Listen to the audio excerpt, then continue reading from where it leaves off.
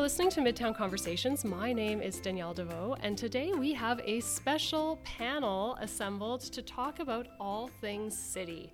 We're going to talk especially today about downtown development and some of the ways that our city is changing rapidly before our eyes, some of the challenges that we face with that growth, and some of the ways that we would like to build better, more inclusive cities.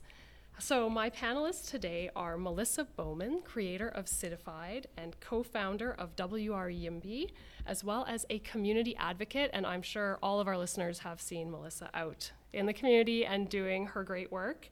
Also with us today is Sam Nabi, a downtown Kitchener business owner, musician, creator of the Tri-City Hip Hop Map, and former urban planner. Some might say recovering, but he's still doing urban work, urban planning type work, and engaging in our community in sort of really strategic, interesting ways. So I don't think he has actually recovered. I think that's not true. And of course, Alex Glass, Executive Director of ArtsBuild Ontario and a cultural spaces advocate. Thank you so much for joining me today, everybody. Glad to be here. Thank you. Thanks.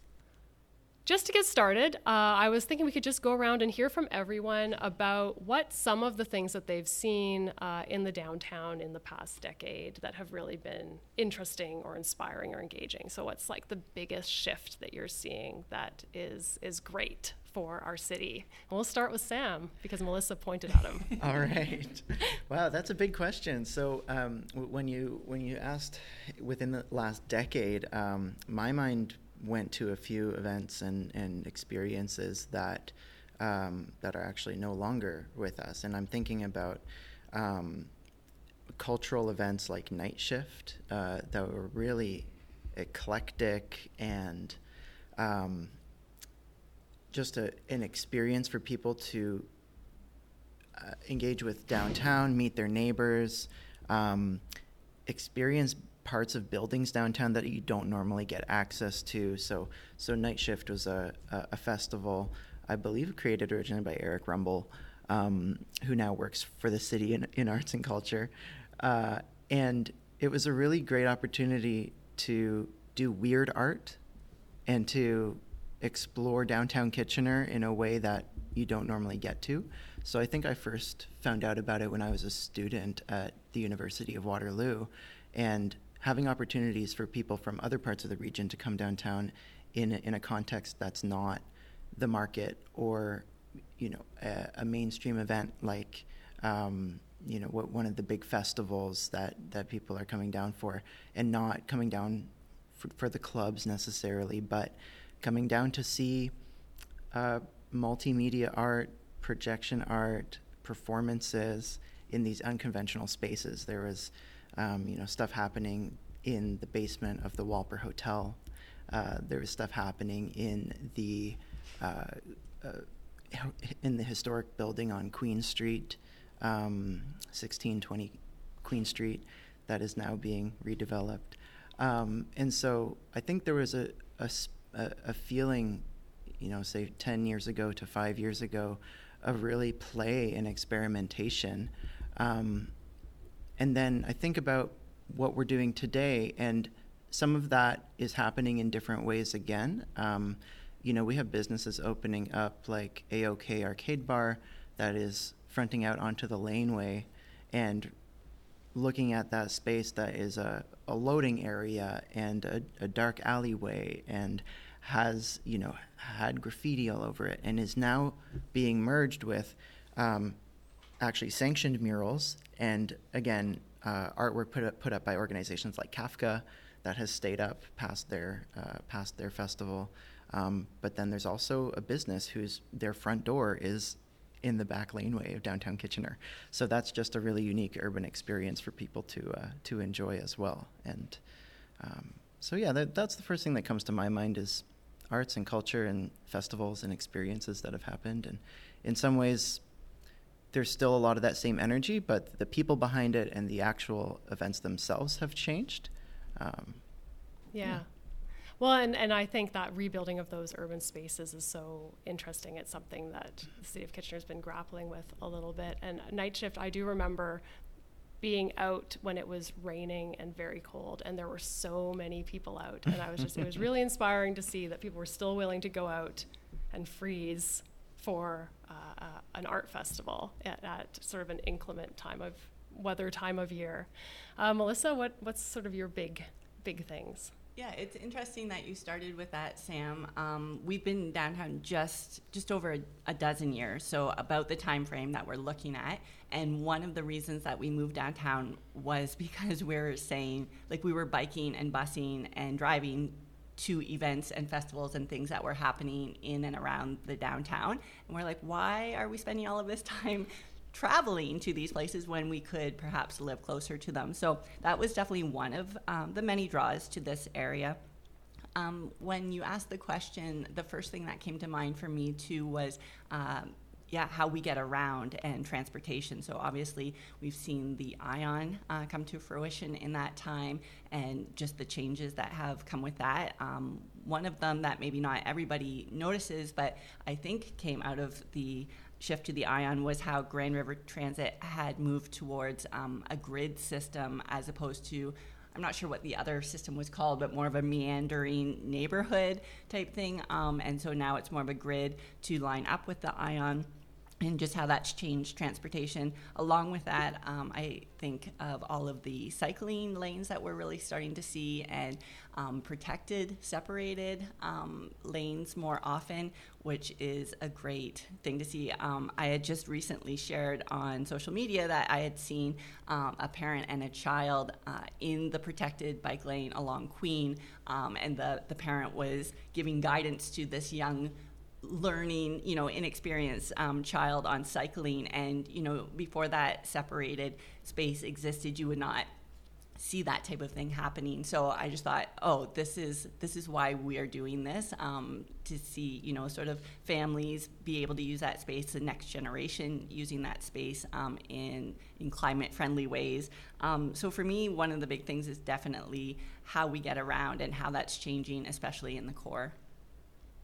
Yeah, and I've talked about this the other week on Conversations, that I don't ride my bike as often as I should because I have young children, and it's just so hard. But the separated bike lanes makes a huge difference. Absolutely. For struggling young mothers everywhere. Well, not young mothers, mother of young children. Alex, what would you say is your big things? Oh gosh, well, I've lived here for 7 years. So when I came, downtown was like, I felt like an liminal state. I learned that Waterloo's landscape was different than Kitchener's quite quickly. But both communities have been in a state of evolution, and been living in and working in downtown Kitchener. I've certainly seen it's been in a constant state of change. Like Goody's Lane was created. There's a lot of placemaking happening. Sam, you were behind the vision of 44 Gaukel becoming a pedestrian area. 44 Gaukel itself was... we took over this former postal office and have been here we're in our 6th year. And so in that time, like as you both have mentioned before, just a lot of events have evolved through that and cycled through that time, and new ones are coming up too. And I want to make mention of the city's Love My Hood department that has been created recently, and there's been some really cool change and focus on neighborhoods in Kitchener as well coming out of that. Yeah, and Midtown Radio was founded with a Love My Hood placemaking grant. So there you go. That's why we're here today. So I think, yes, we're all of us spend a lot of time downtown. We're all downtown advocates. We love the things that are happening in downtown, but people have also experienced frustrations. And so, of course, we're surrounded. We're at 44 Gaukel today. I've conducted a lot of interviews at 44 Gaukel over the past couple of years, and many of them have this kind of rumble vibration sound underneath them from the construction that's going on across the street when they're jackhammering something. And so it's also had, a lot of change. Saying it's had a lot of change is an understatement. When we walk downtown, we walk into a completely different streetscape now. We walk if we're going down King, we walk under the rail bridge, which was it's ridiculous to think that 10 years ago that wasn't there, because it just seems like that's what the city looks like now. And so we have this real push to change the cityscape, a lot of tall buildings going in, a lot of disruption, a lot of construction. How do you feel about where the city is at? when are we going to get to the point of it feeling like we've established the city as it is and we can get back to enjoying all of the streets without that kind of disruption? Do you have any thoughts on that? Sam, maybe as a business owner, you've had a lot of disruption, I think, in your time. Yeah, it's interesting to think about construction specifically and the disruption that comes with that. Whether it's for routine maintenance of a street and they're ripping something up to replace underground infrastructure, or whether it's for a big project like the LRT. So my partner Julia and I bought the business Circle Foods, which was on Charles Street right next to the Ion tracks. Now the construction was just completed as we took over the building and took over the business, and the previous owners retired. But we heard from them and we heard from the staff that were working there that it was a big disruption, and especially for businesses along Charles Street. Cafe Pyrus was very vocal in the fact that people couldn't access their front door for months and months at a time. And this is a common theme that happens, especially with transit projects across cities all over Ontario and probably all over the world. Like, I've heard similar stories in Hamilton as they prepare for their LRT, similar stories on the Eglinton crosstown line in Toronto, that it is a disruption.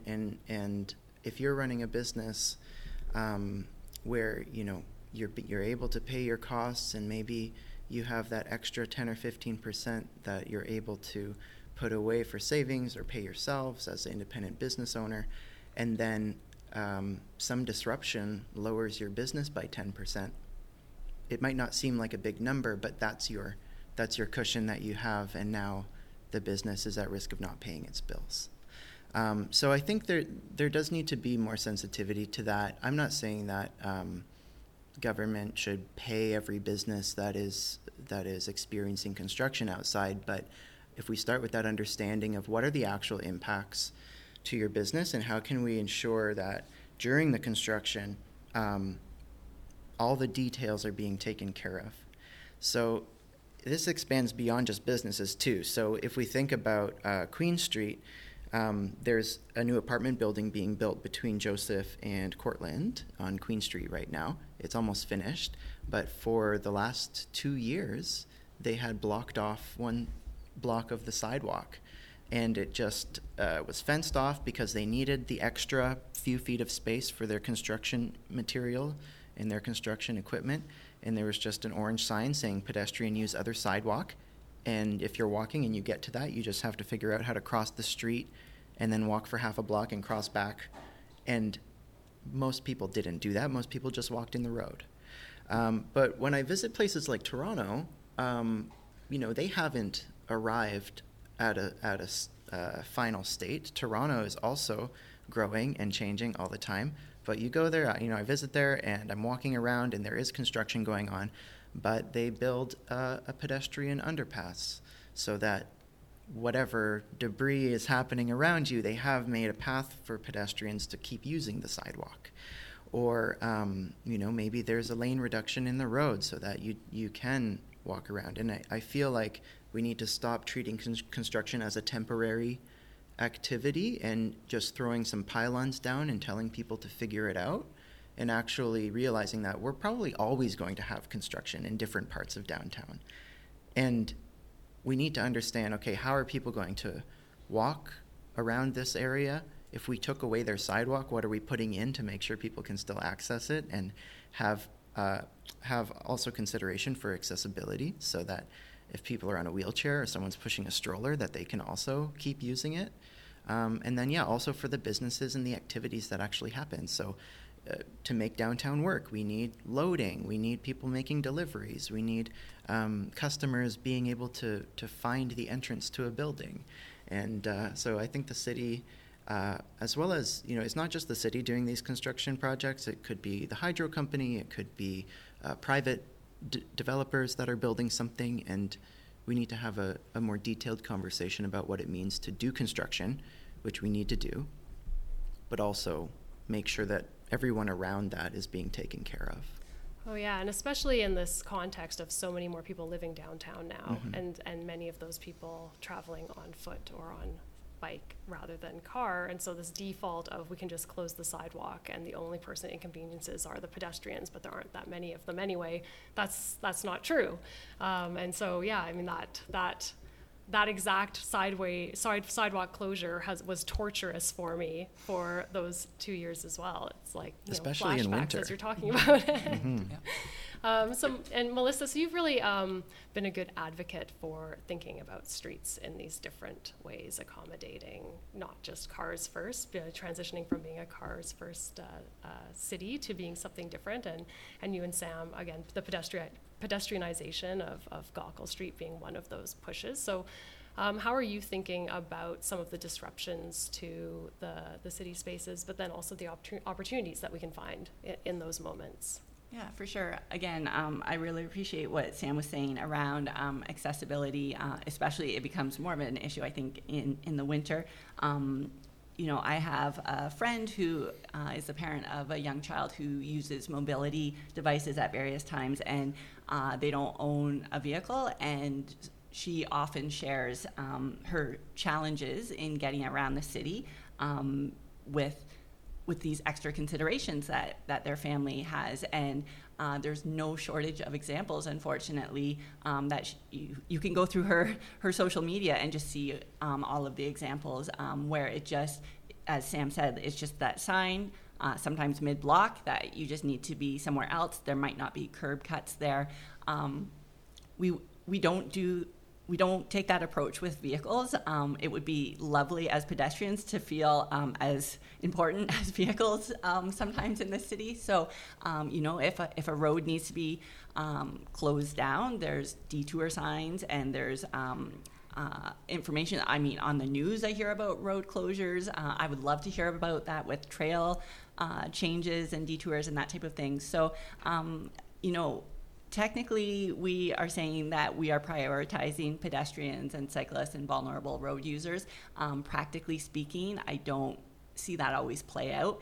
At this point, I would be happy if we were seen as equal to a vehicle, and eventually with the goal of being prioritized. And all that to say, there is a lot of changes that are happening that are great to see, and so I do want to celebrate those successes, but it's sometimes easy to see those, to put our energies behind some of those things, like a protected bike lane downtown, which is great, but then in the day-to-day stuff, those things that can easily be looked over can mean the difference of somebody being able to access a street or not being able to.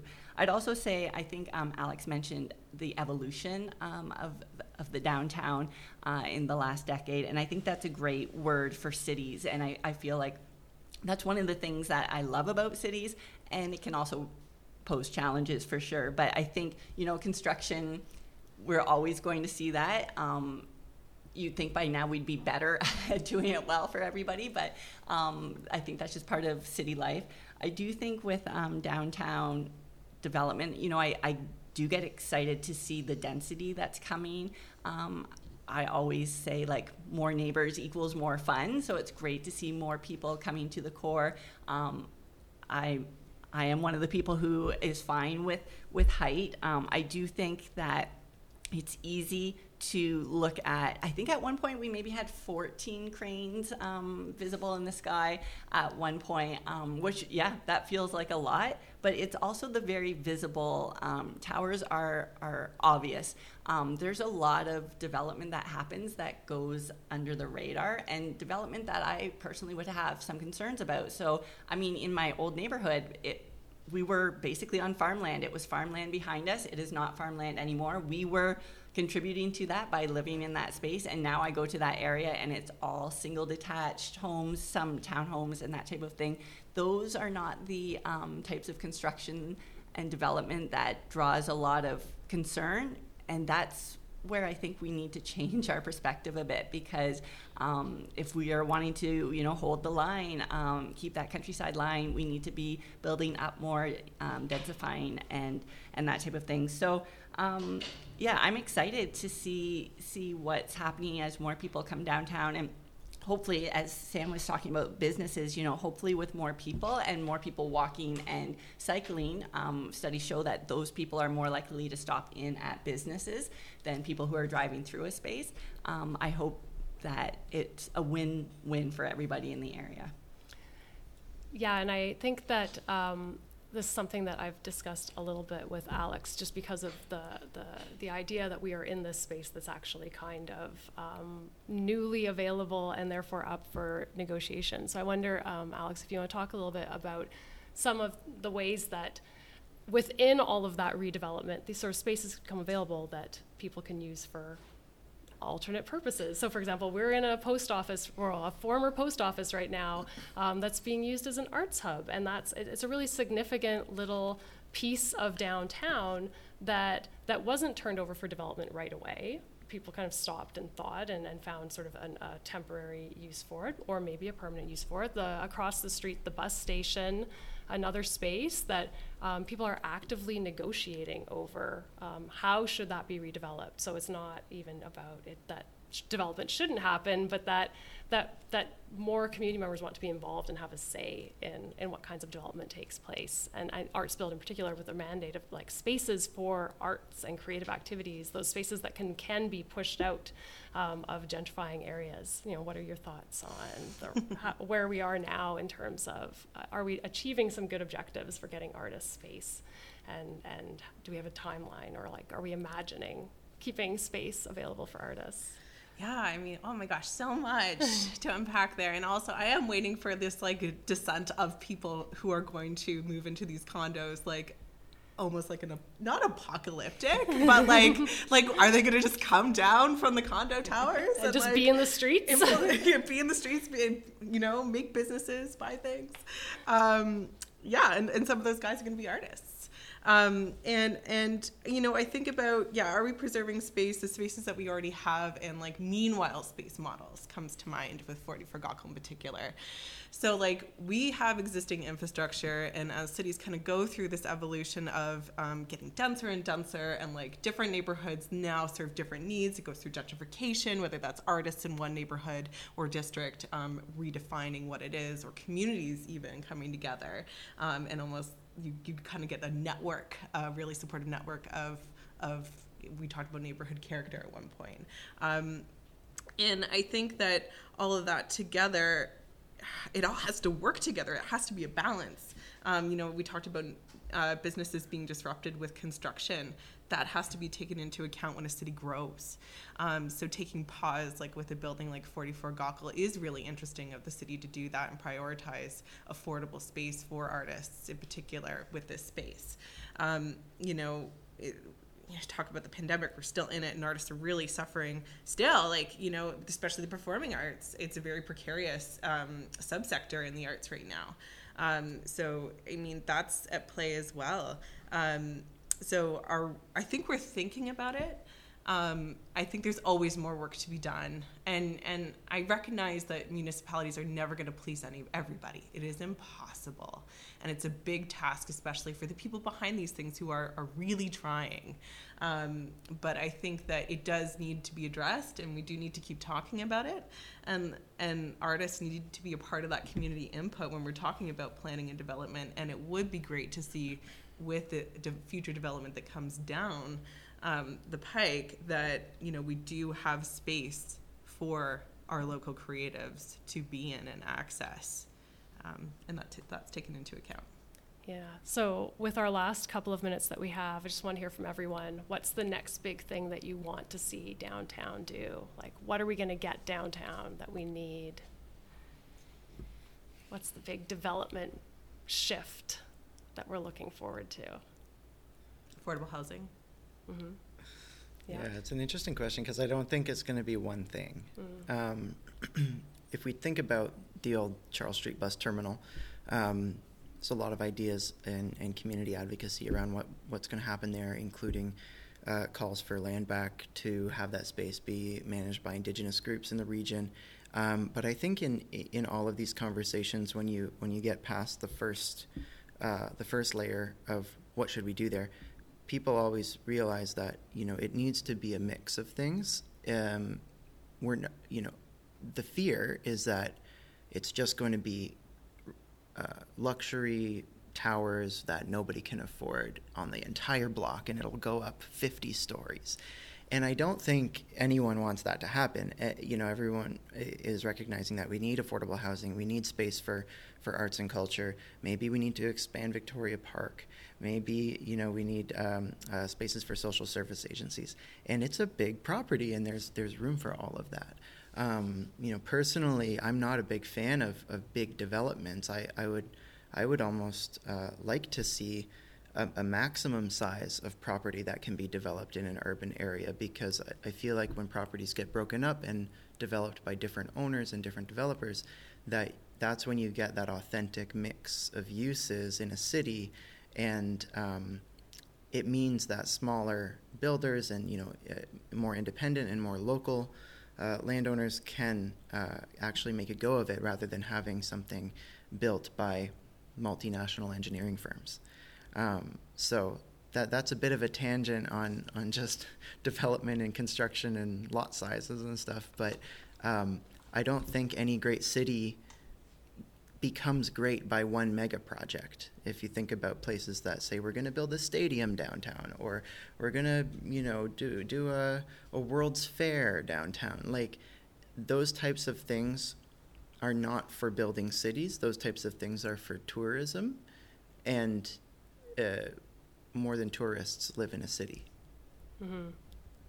Melissa? I think it's interesting that you brought up the old bus terminal, because I think it's gaining interest from the community about what could be there. And I think part of it is because it feels like an opportunity to almost design a small scale city. Like, it's such a large space that I think people realize, as you said, Sam, that you can do a lot of different things with it. And I think a lot of people are coming to the table with their ideas about what that could be, because how often do you get to have sort of this huge space where we can all be like, okay, we need affordable housing, we need space for arts and culture, and we need, all of those things that our community wants. I think it's just a great opportunity to get a sense of what people can dream about for their city on this sort of one plot of land. So I'm very excited about the conversations. I hope it comes to fruition in a positive way.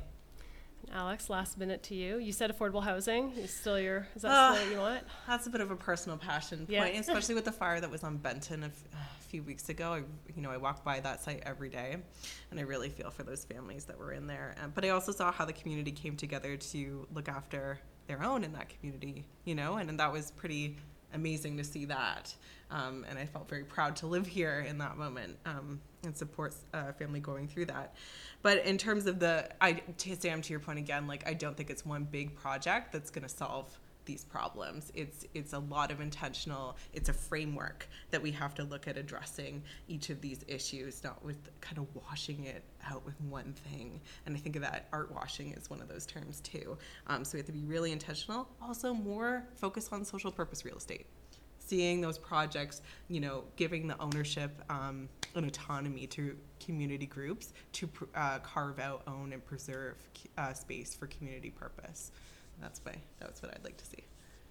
That's great. Thanks so much, everyone, for joining me. My name is Danielle Deveau. You're listening to Midtown Conversations. This has been our Cities Panel, and we are going to be hanging out a few more times to talk about different issues of interest to us living in an ever-changing and adapting city, or in our case, in the region's cities. So my panelists were Melissa Bowman, creator of the Citified Substack and co-founder of WR YIMBY, Sam Nabi, a downtown Kitchener business owner and creator of Tri-City Hip Hop, and Alex Glass, executive director at ArtsBuild Ontario and a cultural spaces advocate. If you want to reach out to us with more topics or just to engage in the conversation, you can find us on Twitter and Instagram at Midtown Radio KW. Thanks so much for listening.